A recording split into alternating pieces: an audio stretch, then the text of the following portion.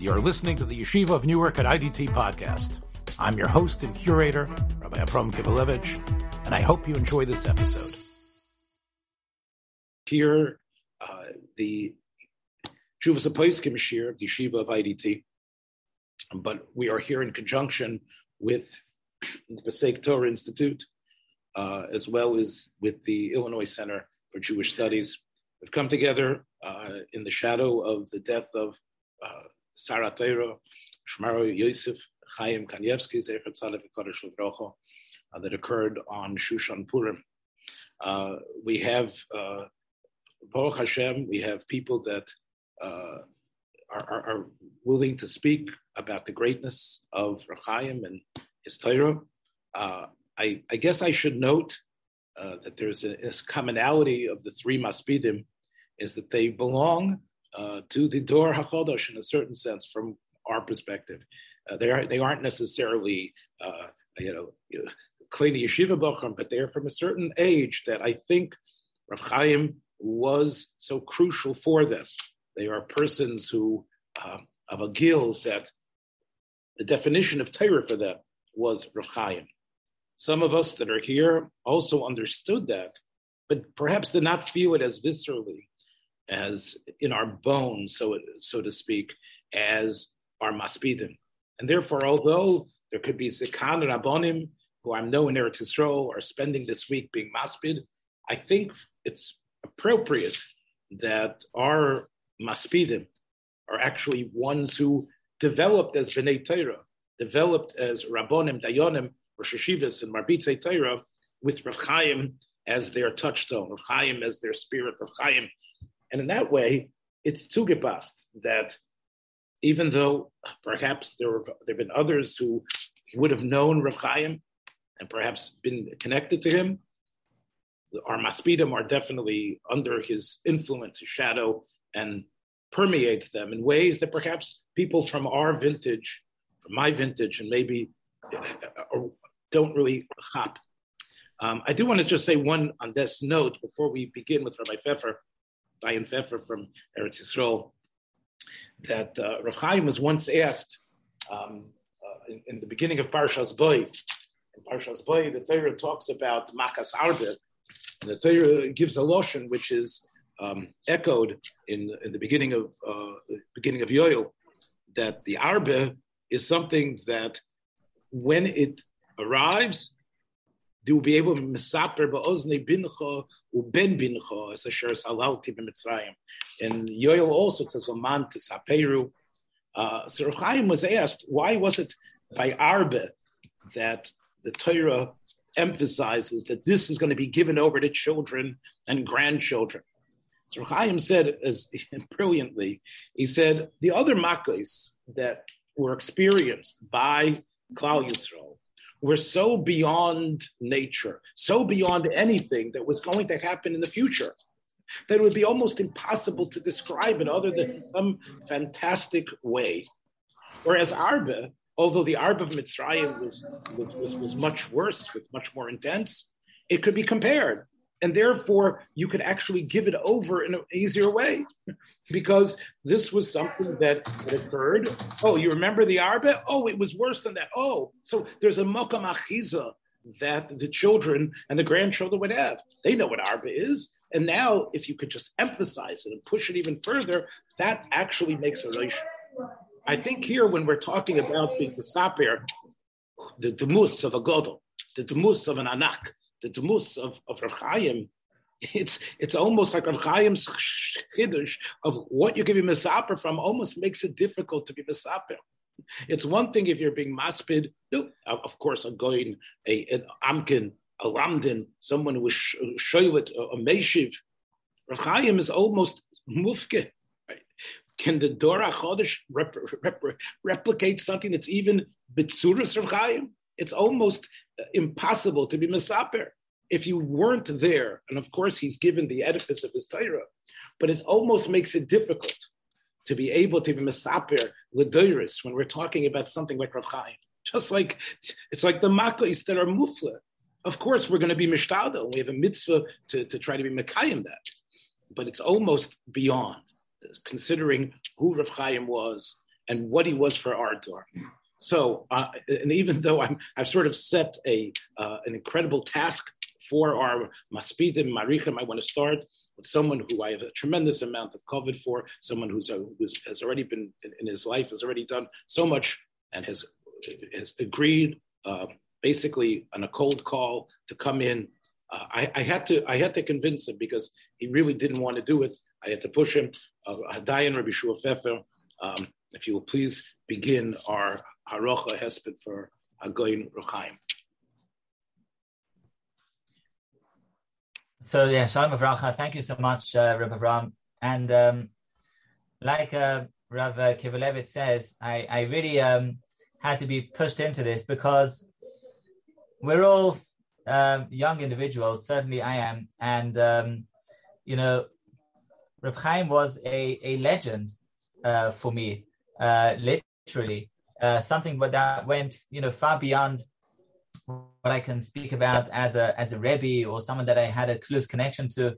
It was just a legendary figure, and someone that represented, I think more than anything else, represented the Rebbe Shimon Bar Yochai of our generation. Somebody who we speak about in Eretz Israel. We have a lot of Yungalite, Baruch Hashem, Ken Yirbu, that have the official title of Torasoi Umanusoi, meaning his job, his profession is the Torah. But even though they're Torasoi Umanusoi, but still, they know what they're having for lunch today, and they know what's going on in the bank account, more or less, and they know what's coming for dinner, and they have plans of, maybe doing something on the side when they need to make some parnasa. Rav Chaim just was detached from all of this. He was the true Torasoi Umanasoi. Rabbi Shimon Bar Yochai also in Sukkah, he says, Ra'isi b'nei aliyah umu'atim heim. There are not many b'nei aliyah around. So, we can go around and say, maybe this guy is a ben aliyah, maybe this guy is a ben aliyah. But Reb Chaim was just one of these true b'nei aliyah that you can only watch him from afar. And to your point, Reb Avram, of, can Reb Chaim be a role model? Can we think about emulating this? I truly don't think so. I think Reb Chaim is one of those stars that you see from afar. It's not about emulating. He's not a role model. He's just, you see him from afar. He's an inspiration. He's a legend. He's something so remarkable and so different from any kind of other, even among Gedolei Israel, so different, so unique. So on a pedestal that is, I think, unrivaled. Of course, each one had his, special defining character and defining virtue. But Reb Chaim's in Torah, in his both incredible detachment from anything else, somebody that was kulei Torah. I think Reb Chaim, in a certain sense, embodied the Nefesh HaChaim, maybe, more than any other sefer, embodied the ethos that the yeshivas are founded on. But this ethos is often a theoretical ethos. It's an ethos which is an ideal to be aspired to, but everyone understands you're not going to actually touch this ideal. Reb Chaim really touched this ideal. He was just up there in the Nefesh HaChaim's ideal of someone that's kulei Torah, and that the world stands on his shoulders just by virtue of his Torah and nothing else. So, like I said, I'm totally unworthy of Divrei Hesped. So I won't say any Divrei Hesped. I don't think I'm worthy of them. I'll just mention one short shtickle Torah of Reb Chaim that I think somehow embodies or illustrates the type of Torah of Reb Chaim. Reb Chaim was not a lamdan in the yeshivish sense. He wasn't a Rosh Yeshiva. His Sfarim are not Sfarim of brisker lomdus. I do not think that he was closely attached to that type of base medrash. His learning was not even in the style of the Chazon Ish, although he was a Talmud of the Chazon Ish in the sense of his Orchos Chaim, the way he lived, and the halachic rulings that he abided by. But his learning was unique. It was in his own way. And when the Sefer Rav Rav Avram. So Derech Emunah is a masterpiece. I mean, we know we have the Chofetz Chaim, we wrote the Mishnah Berurah. We have other likutim that have been written by impressive Talmidei Chachamim. But Derech Emunah was a sefer that somehow represents a certain yesh me'ayin. I mean, not that others had not written on Seder Zerayim before, but it was such an original work, such a work of taking an area of Torah that had not been highlighted, that had not been exposed, that had not been written on in such an extensive way. There was Sfarim, Pastor Shulchan and other Sfarim, but taking this area and bringing it to life in a way that you have the Bir Halacha, meaning the Biurim that he has on Sefer in Derech Emunah, are just remarkable for their incredible Bekiyas, but not just for the Bekiyas, also for the types of connections that he made. And that was Reb Chaim. Because he had Kol HaTorah Kula on his fingertips, he was able to make connections that nobody else could think of. That's why everyone asked him, what's the source for this? We can find explicit sources, but Reb Chaim could find the implicit sources, the sources that are not explicit, and that because he had everything on his fingertips, he was able to just, go through Bavli, Yerushalmi, Sifri, Zohar, something in the Zohar, and from there we can establish the source for a certain minig or a certain practice or a certain halacha. So I'm just going to very briefly take you through 3 words of Derech Emunah, okay, literally. So Derech Emunah came out, it was a big chiddush, it made a loud noise. And as a very young man, I saw this new sefer in the Beis Medrash, and of course it was exciting, a new sefer, Or Chadash Al Tzion Ta'ir. So I opened the sefer, and there was a halach in Hilchos Trumas that I came across, and I think that this halacha embodies the Torah of Reb Chaim in a rich way and in a beautiful way. So the Rambam in Hilchos Trumas, in Perek Daled, the Rambam says that there are 5 categories, 5 different types of people who cannot take truma. Chamisha lo yitramu, v'im tarmu ein trumas on truma. They can't be terem, and if they do, the truma is not chal. And these are the very familiar, well-known categories. Okay, acheresh, shoiter, katan, and akum. These are the categories that are not cannot be terem, and also terem es she'enoi sheloi. That's the 5th one. If you take truma from something which is not yours and you don't have rishus, sheloi b'rishus b'ayim. So there's the 5 categories that lo yitramu. Says Reb Chaim in Derech Emunah, you know what? I have one extra category. Says Reb Chaim, v'chein behema. I'm quoting the words.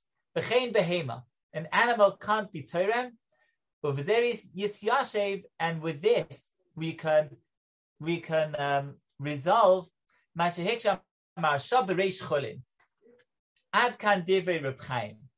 Okay, chamisha lo yutrumu, which is cheresh shoiter v'katan, an akum, and someone that it's not his. Says Reb Chaim, and also a behema. An animal can also not be terem. Says Reb Chaim, with this we answer the marsha in Maseches, the question of the marsha in Maseches Chulin.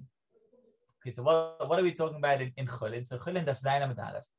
Over there we find the famous story of Rav Pinchas ben Yair. Rav Pinchas ben Yair, he came to a certain inn. They gave somebody to his animal. He had a donkey. They gave animals to his donkey, and the donkey refused to eat. So the Gemara says that they chavtinhu, they hid the donkey who needed to eat, and he didn't eat, and whatever they tried, it didn't work. So the Gemara says that the Pinchas ben Yair told them, you know what? Maybe maybe this body didn't have truma taken from them.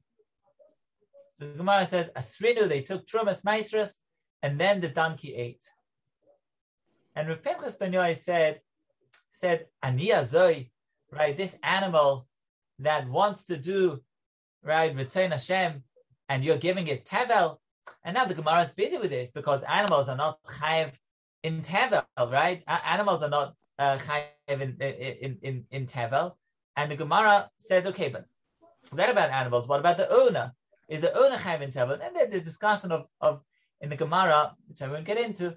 The Gemara discusses whether somebody who buys something not for his own consumption, but for the consumption of his animals, is it chayiv in Trumas and Maestras or not? That's the sugya of the Gemara. And the Gemara says that if you buy it melechatchila for a person and then you change your mind to give it for your animals, then it's chayiv in Maisa. And that's why there was a chayiv Maisa here. The Maharsha says the following. The Maharsha says, forget about the owner, he says, maybe the animal itself understood that there was a chiyuv ma'isa on the body. Maybe the animal itself understood that the sa'orim were d'mai. The Gemara said they were d'mai. They were not proper tevel, but they were d'mai. And because the animal knew that ma'isa had not been taken, so that's why the animal refrained from eating. Says the Maharsha, don't tell me that animals would refrain from eating food that hadn't been taken Trumas and Maisa from. Because he says animals don't have das.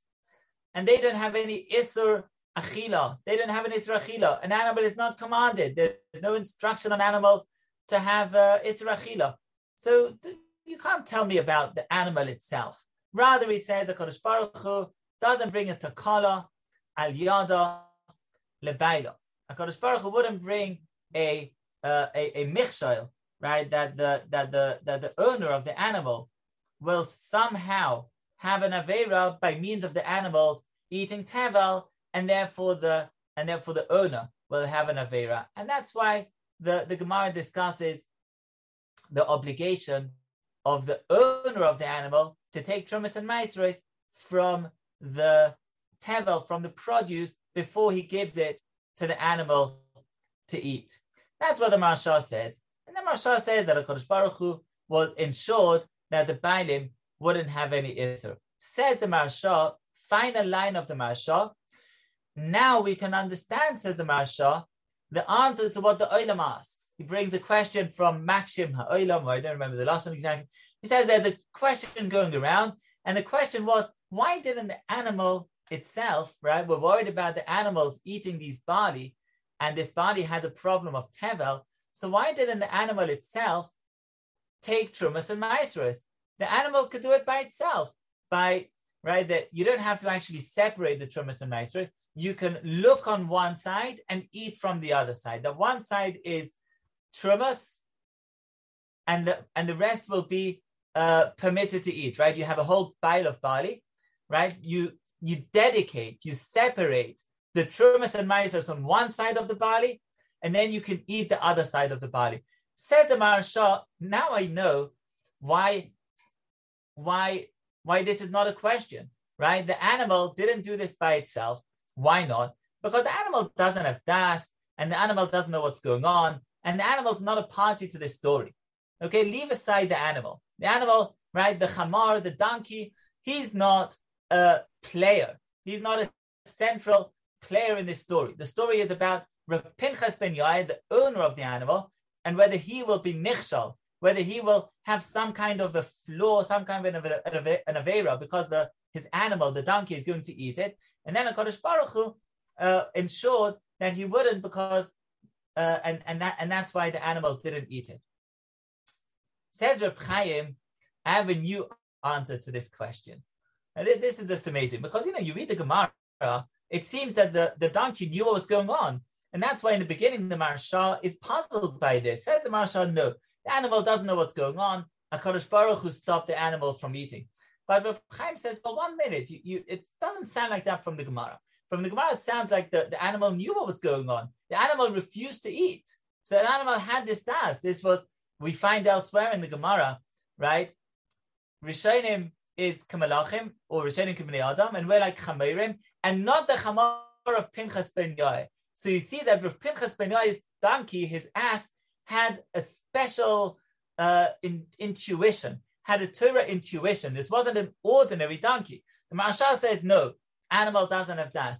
I think the Reb Chaim is dissatisfied with this answer. We know that Rav Pinchas ben Yair's donkey was not stam a donkey, he was a special donkey. And therefore the question remains, why didn't this donkey take care of his own requirements and dedicate one side of the body for truma and eat the other side?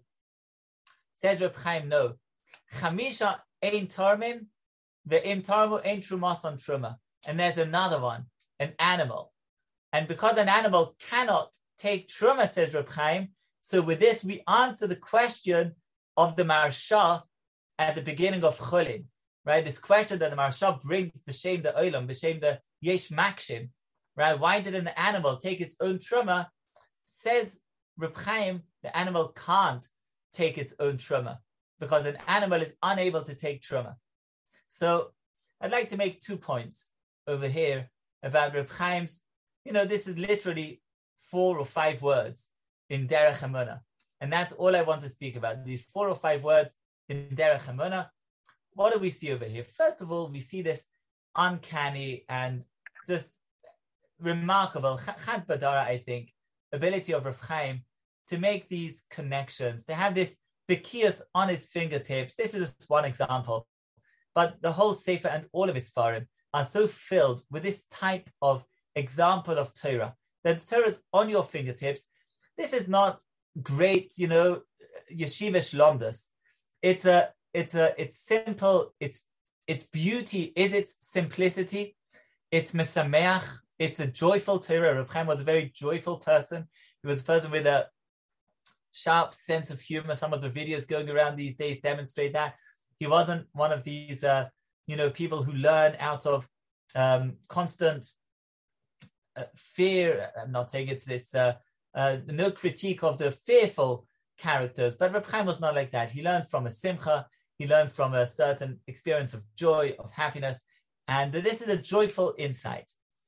And it also illustrates his incredible bekias and his ability to make connections that nobody else would, think of making. The Maharsha in Chulin and the Mishnah in Maseches Trumas, and Reb Chaim putting them together with these few words.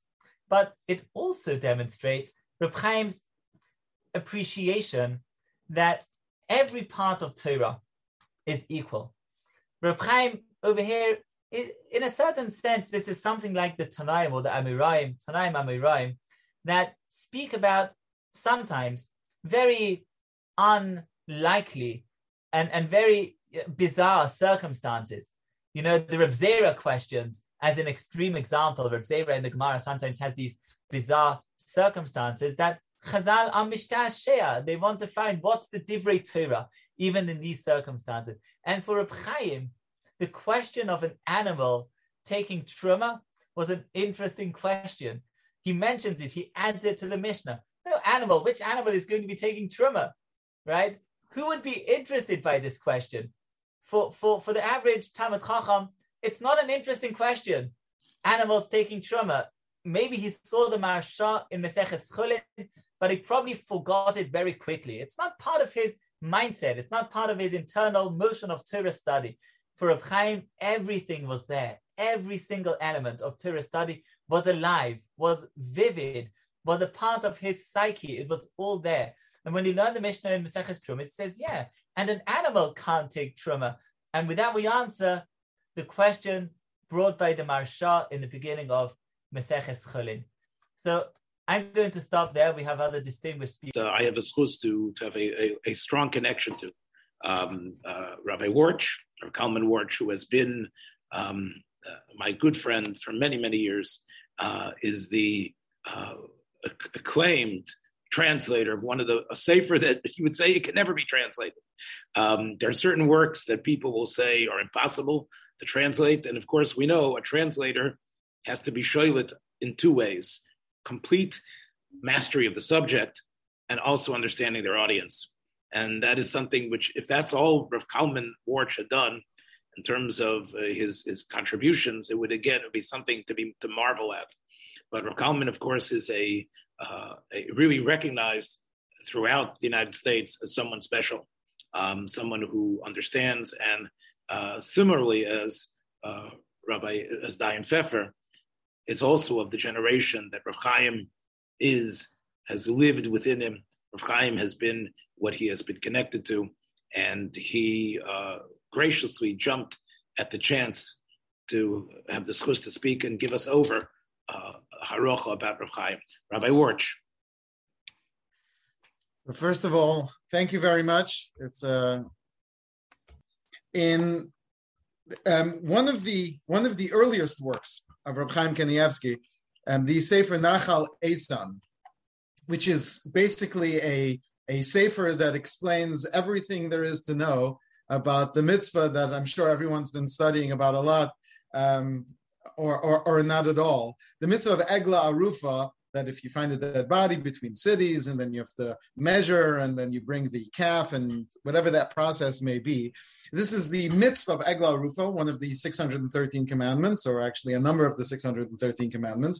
And there isn't much spoken about, there isn't much written about before Reb Chaim Kanievsky comes out with the Sefer Nachal Eisan. It's incredible that this work, as he writes in his introduction, the first Mahadura, the first edition of this Sefer, he put together when he was 21 years old, which is just incredibly difficult to fathom, meaning that if this work, the Nachal Eisan, would make someone one of the Gedolei Hador. If someone were to write this, they would clearly be one of the greatest scholars of the generation. And he wrote this when he was 21 years old. So he was already the Gadol B'Torah. So I want to share with you just one example of where Reb Chaim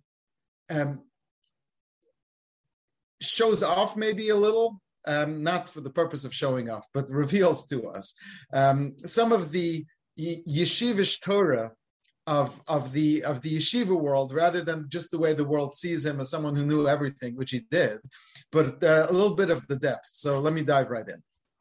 One of the mitzvahs of the Egla Arufa, of this process where we find the dead body, we don't know who killed, is that the elders come down, and the Kohanim and they come down to this Nachal, and they declare a vidui. They make a confession. That's what it's called, a confession that they weren't responsible for the death of this person, whatever that process is. And the question that Reb Chaim is dealing with is, do you actually need everyone to recite separately on their own, out loud, these statements? Or is it sufficient that one person should say it and everyone else should be able to fulfill the obligation by hearing it?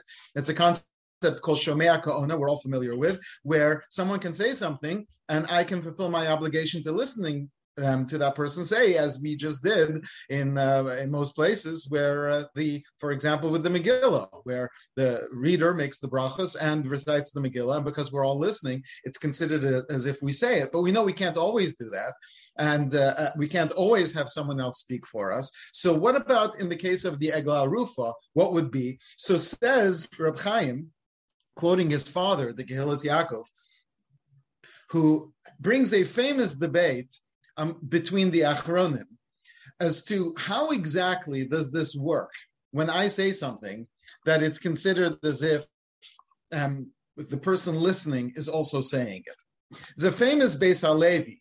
The Beis HaLevi says that when it comes to the Kohanim blessing the people by duchening, you cannot have just one Kohen recite the blessing and then all the other Kohanim listening, and it should be considered as if they did it.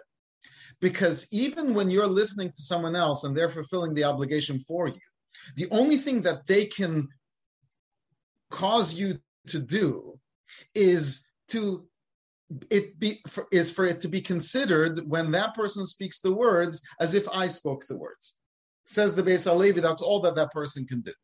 But if there are conditions as to how the words should be spoken, if there are other factors besides for just the recitation of the words, So then the other person who's saying it for me cannot speak for me in a way to fulfill all the other obligations. So for example, when it comes to the Kohanim Duchening, there is an obligation for the Kohanim to recite the words of the blessing. But there's also an obligation for the Kohanim to recite B'kol Ram, with a loud voice. Says the Beis Halevi, one Kohen can fulfill the other obligation for the other Kohen of the recitation of the words, but he cannot fulfill the obligation of a loud voice for someone else. And therefore, one Kohen cannot recite the blessings for the other Kohanim. But the Chazon Ish, says the Kehilas Yaakov, the father of Reb Chaim, the Chazon Ish disagreed. The Chazon Ish said that it's actually when I speak for someone else and I'm being motzi, I'm fulfilling the obligation for someone else. When I speak those words, it's as if that person is doing whatever it is that I'm doing, and therefore I'm creating the words with a loud voice, and I can pass along the words with a loud voice to the other Kohen, and it is considered as if the Kohen is fulfilling the obligation for someone else, and so therefore you are able to have one Kohen recite for the other Kohanim. However, so the Kehilas Yaakov, the father of Reb Chaim Kanievsky, says that there's another issue here, and that is that since Birchas Kohanim, when you're blessing the Kohanim, it's the Kohanim speaking to the people. Says the Kehilas Yaakov, one Kohen, even if he recites the blessings, and it's considered as if the Kohen recites the blessings for the other Kohanim, and it's also considered that he's speaking for the other Kohanim with a loud voice. But you have a problem because you still can't make it that the Kohanim who are listening as if they're speaking to the people. So he says, the Kehilas Yaakov says in general, he does not think that you could fulfill the obligation whenever he says the language is shahadibur lachavero. When you're speaking to someone else, when you're saying something to someone, you cannot fulfill the obligation. So says Reb Chaim Kanievsky, accordingly, in this case of the elders who are making this recitation, Yodeinu lo shavcha es adam hazeh, we did not spill the blood of this innocent victim. So in this case, because they are not speaking to someone else, so then you should be able to have one person recite it and the other opinions fulfill it. However, says Reb Chaim, regarding this statement of his father, he says we have another debate. There's a debate in Shulchan Aruch. I'll try to keep this brief. There's a debate in Shulchan Aruch when on Yom Kippur, when you have the personal vidui, the personal confession in the quiet Shemona Esrei. But then when we repeat the Chazan, we all do another vidui together when the Chazan repeats the recitation, the Chazaras Hashatz. And the question there is, do you need all the individual people to, again, repeat their confession along with the Chazan, or can the Chazan fulfill the obligation of the congregation by him reciting the vidui, the confession out loud, and having everyone in mind? So the Beis Yosef, the Shulchan Aruch paskins, that you could just listen to the Chazan. But the Ramah paskins, like the Ram, that every person individually has to recite their own vidui, their own confession. So must be, says Reb Chaim, the reason is because when it comes to confession, there's something very personal about it. Otherwise, why couldn't you fulfill it by listening to the Chazan? There's something very personal about the concept of confession.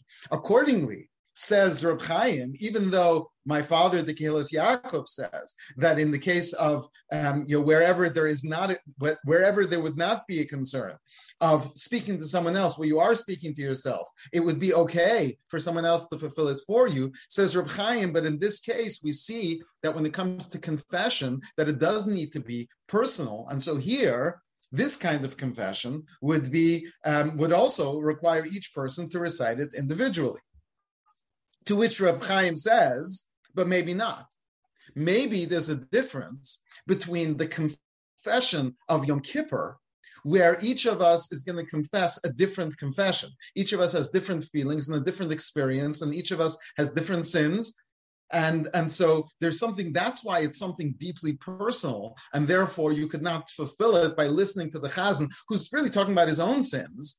even if the words are the same, but the intention is differently, it's not focused on me. Says Reb Chaim, if that's the case, maybe it's different here. Because here, it is the same confession.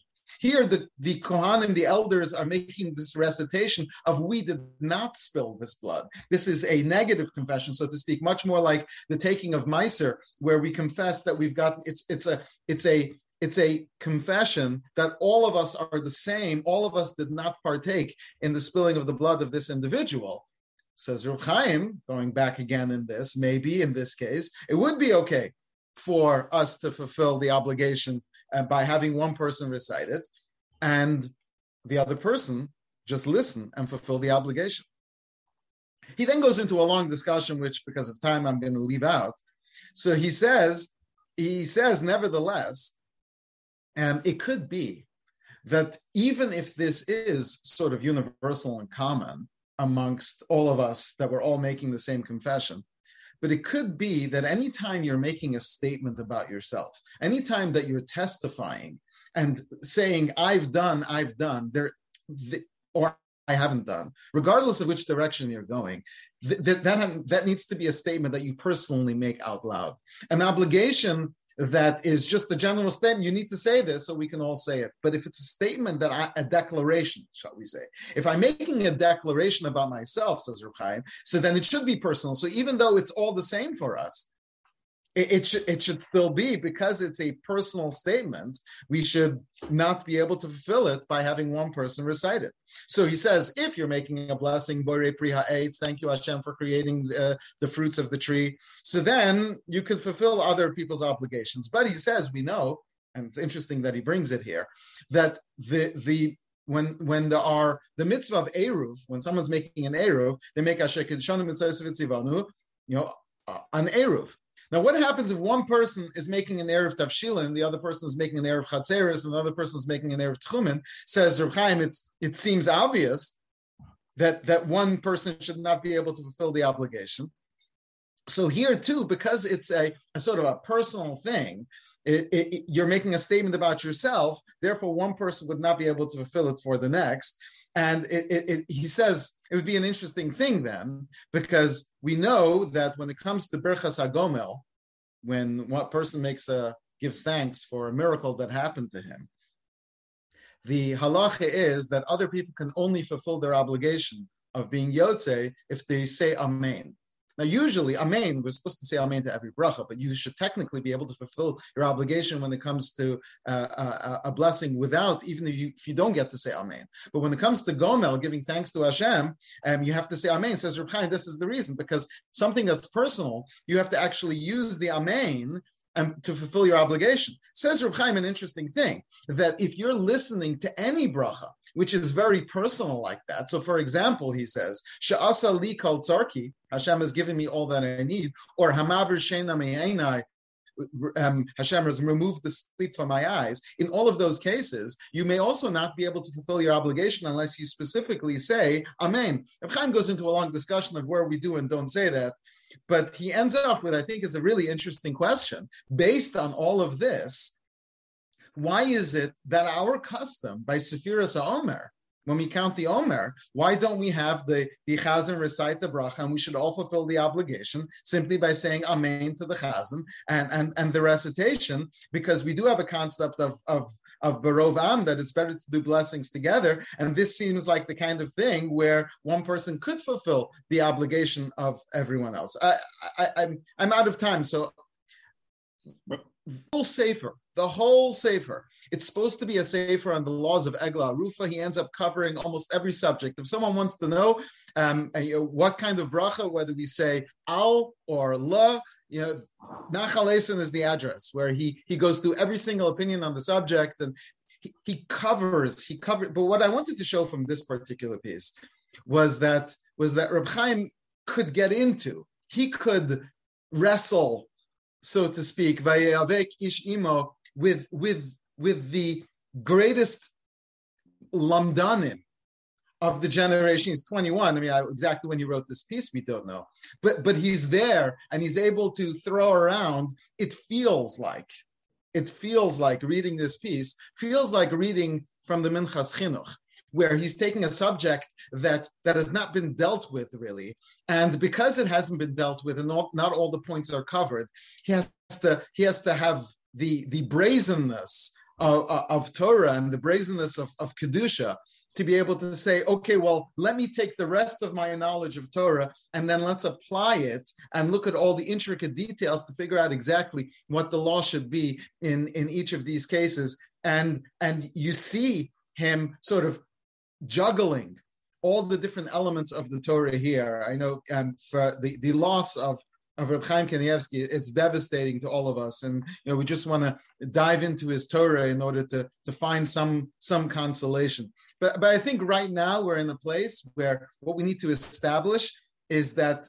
to some level, to understand the greatness by understanding that we can't understand the greatness, and to me the Sefer Nachal Eson, this incredible work, just holding it and turning the pages reveals to us that what we lost was a treasure, a treasure beyond anything that any of us could describe. And we wait for the time when the great tzaddikim will be returned to us, and we will once again be able to learn from them. I thank you for the opportunity just to speak a little bit of his Torah. Final Marich and Maspid, Reb Baruch Bodenheim, who I feel very connected to, because we're both here in central New Jersey trying to do what we can and trying to generate Torah. He is a stalwart of in terms of learning, in terms of being makariv, in terms of giving wonderful shiurim and writing. He was someone that I relied on when I was going through some difficult times with some health issues in my family. He came in and filled in for us here in a wonderful, magnificent way.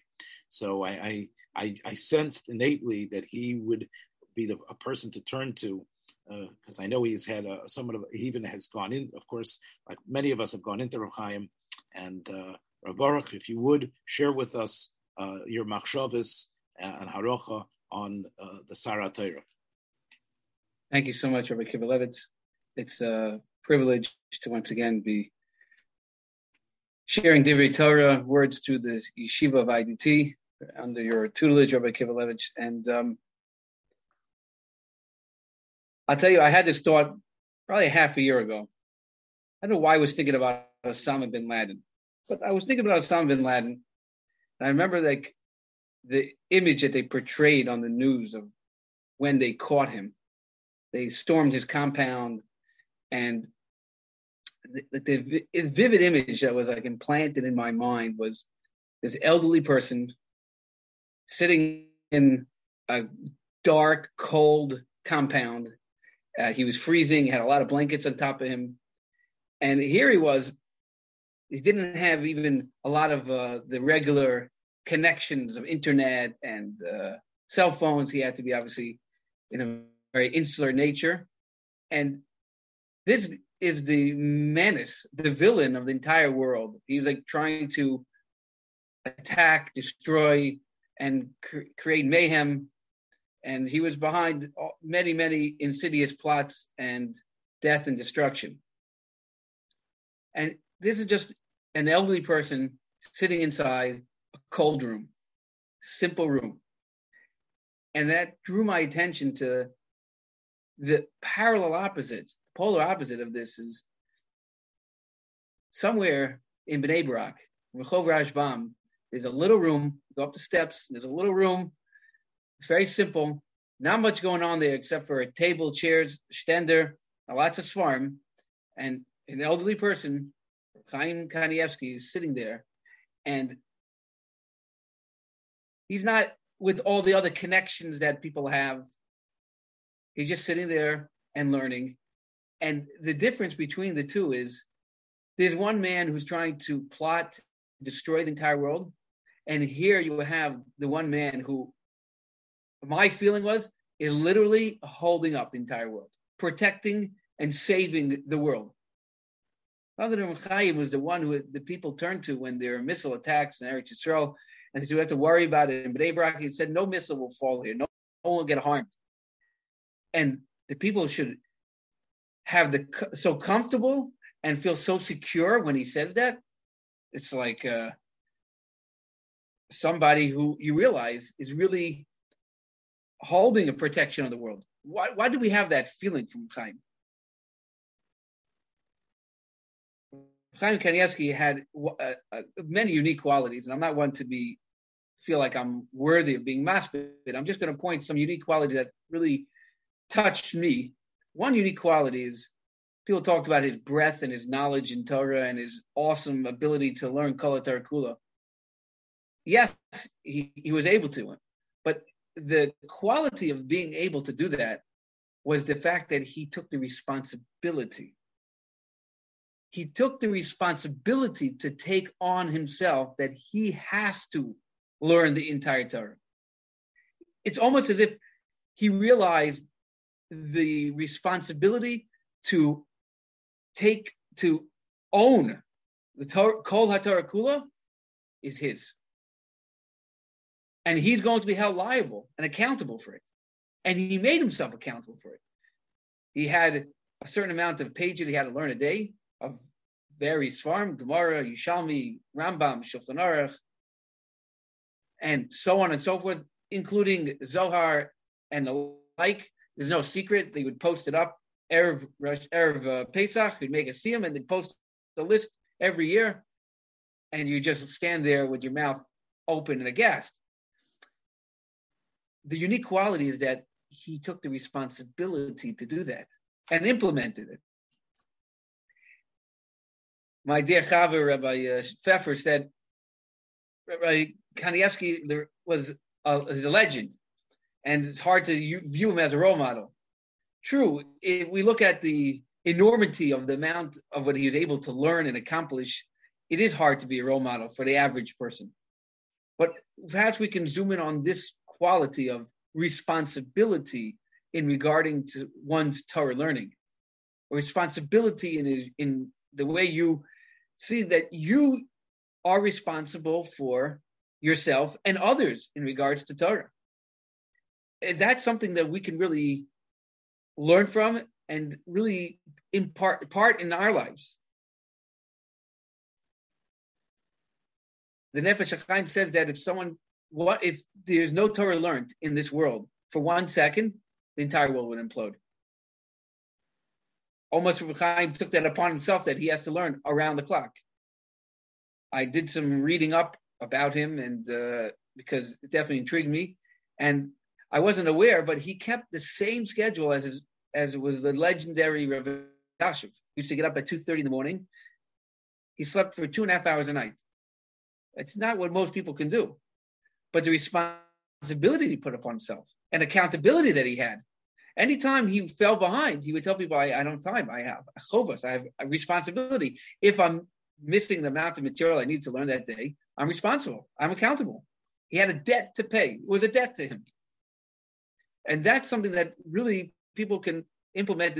We can implement in our lives. Maybe not to the enormity of what he did, but even if you do Daf Yomi, you learn Daf Yomi. If you learn Amida Yomi, if you learn Daf a week, whatever your learning is, to be accountable for it. Rav Moshe Sternbach, when he heard the news of the passing of Chaim, he said a line, and a lot of people were very touched by it. The line he said is, "This was worse than the destruction of the Beis HaMikdash." So that line that Rav Moshe Sternbach said really comes from a Gemara in Rosh Hashanah and from a Medrash. The Gemara in Rosh Hashanah says, "Shkula misa tzadikim kisreifas beis Elokeinu." The death of tzadikim is equal to the burning of the Beis HaMikdash. But the Medrash in Eicha uses a different terminology.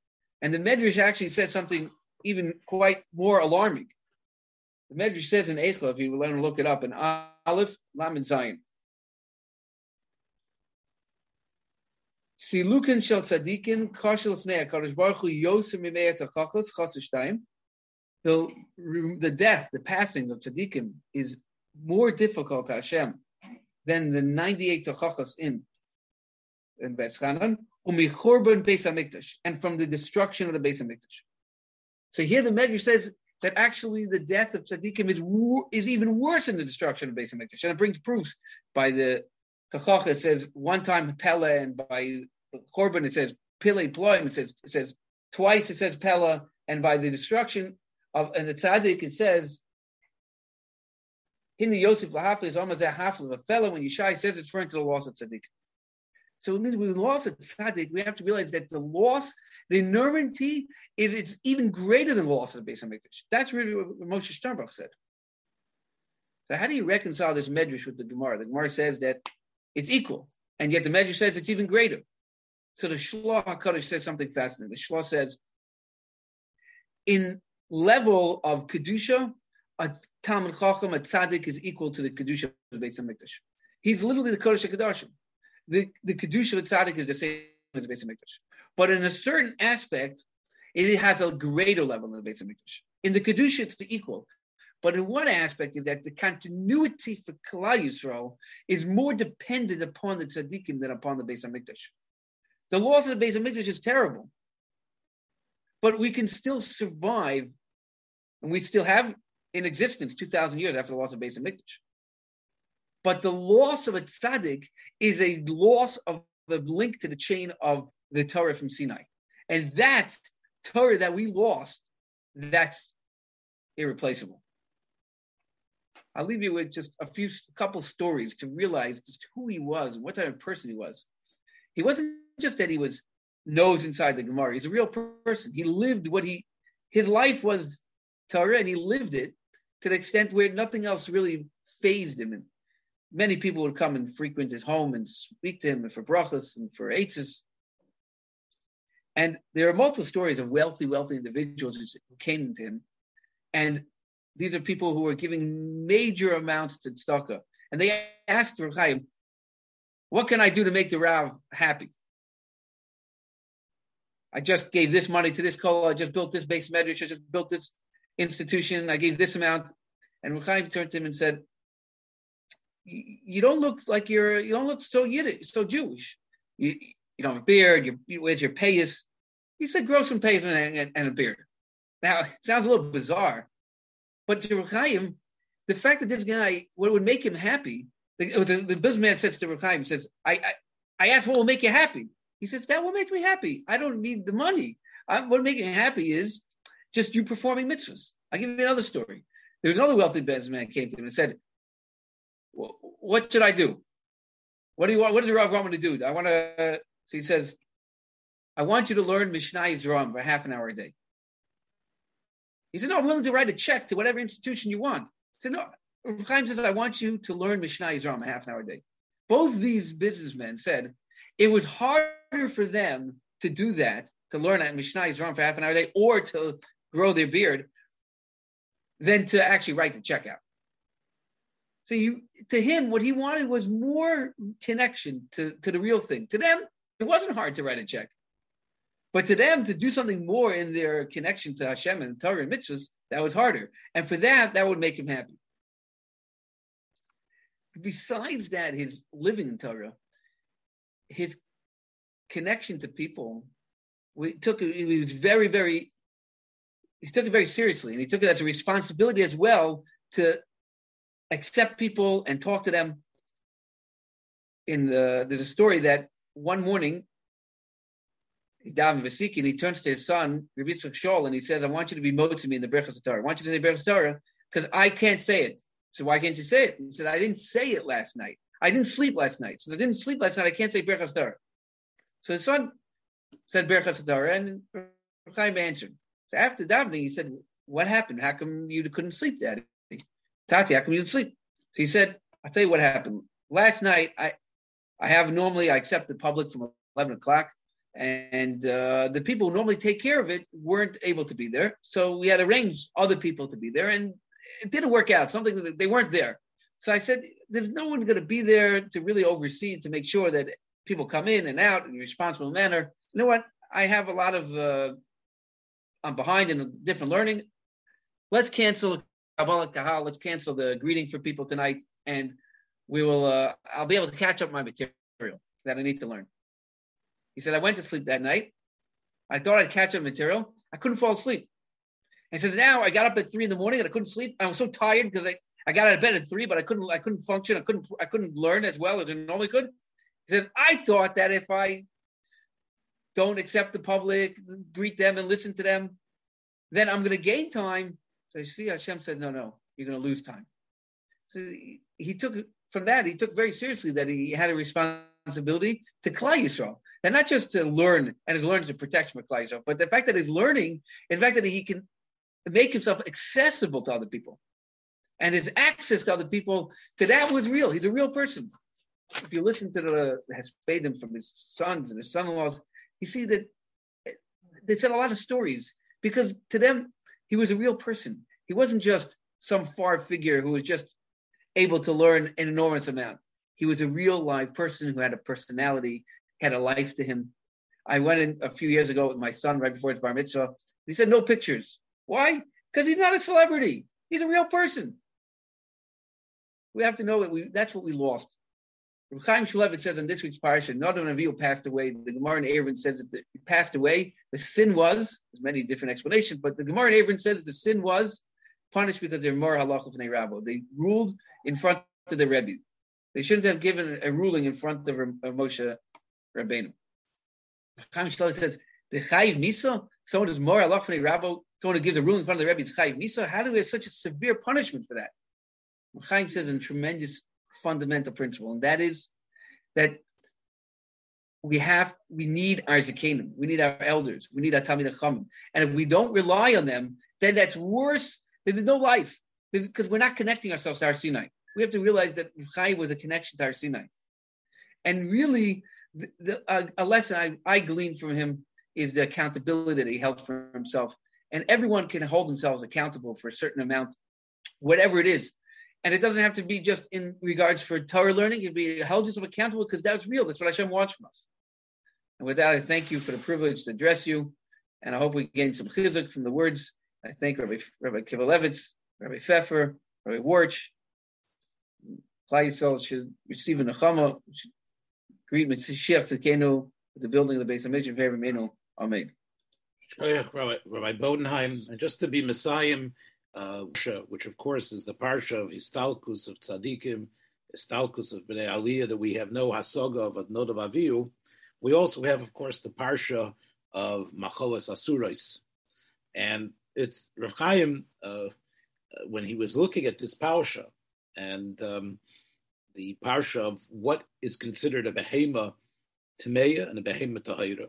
So the Torah says that the siman of a behema Tahira is, of course, Shreishas Shesa Prosais, but also Malageira. Malageira is the significant siman. Of course, we know the Chazer, which has the Prosais, it has the cleft hooves, but it's not Malageira. So Chaim says, if you look at that Rashi describes what it is. It's not that it has the stomach, that it has the extra stomach, but we stress the pu'ul of what that extra stomach does. That it's malu makia machel memayeho. That actually the food goes into the stomach originally, and then it pushes it back. And that's, of course, takes something for that stomach to push back it and turn it back into the mouth. Lekachshoy uletochnoi hodek, for the teeth to then grind it to the point. And Rav Chaim quotes the Rashi that it's nifshar v'nimuach in the peh. Chaim says a malageir, an animal that's not malageir to us. He said, "This is an atzlan. This is someone who's not omel."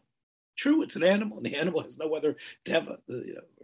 Despite maybe Pinchas ben Yair's behemoth was a little bit different, but animals beteva, of course, this is what they are. But what does it mean to us when we see that?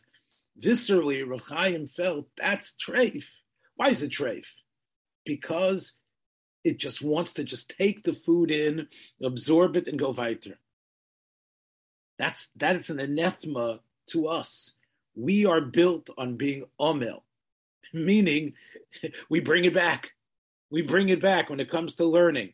Of course, you can learn once and you can run through it, but with the Havana that Rav Chaim showed, whether it's in Derech Hamunah, in Nachal Esan, throughout his Biurim on Scribe today, bringing it back in the peh again, softening it, understanding it, absorbing it within your essence, knowing it.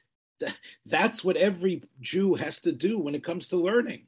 Of course, Bikiyus is important, but you have to be Malageira.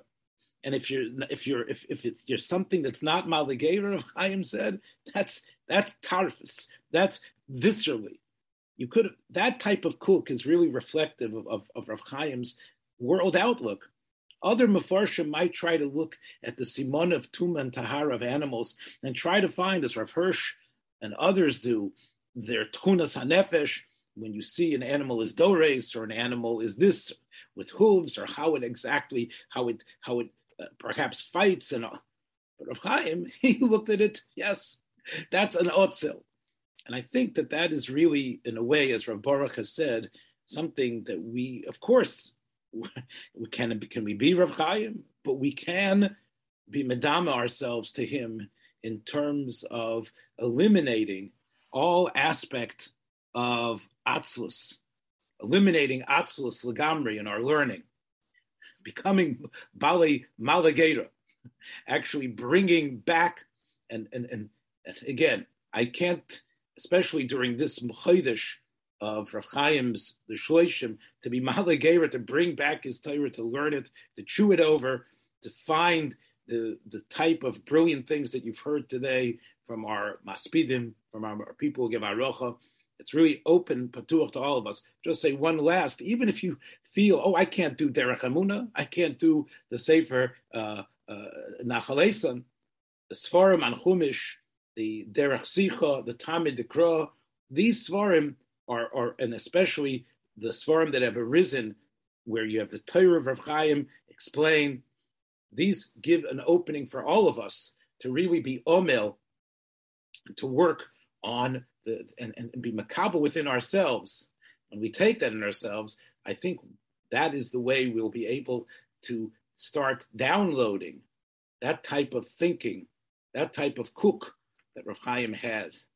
To Zichrei Baruch, of course, ein oisin nefashos with tzadikim divreim hein zichroinam, and it should be, as we said, Klal Yisrael should be mischazik to after this incredible loss, and be mischazik, as Rav Chaim would say, no, wasn't my wellness. This is the gay weiter, learn something, and with that, I'm sure we will be zeicha to Makabel B'nai Mashiach. And once again, we know with the Torah of the Goyin HaGadol, Sarah Torah of Chaim. Thanks for joining us for another episode from the Yeshiva of Newark at IDT Podcast. Be sure to subscribe on your favorite podcast app so you don't miss a single episode.